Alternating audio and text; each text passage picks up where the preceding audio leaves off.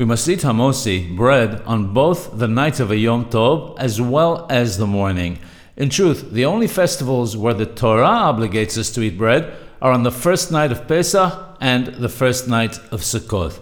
There is no Torah obligation to eat bread on any other day of a festival. As a result of this, if one forgot to say Ya'ale Weyabo in the Birkat HaMazon, one does not need to repeat Birkat HaMazon. The only time that we must repeat Birkat HaMazon if we forgot Ya'ale Weyabo on the Yom Tov is on the first night of Pesach and the first night of Sukkot, or the first 2 nights outside the land of Israel.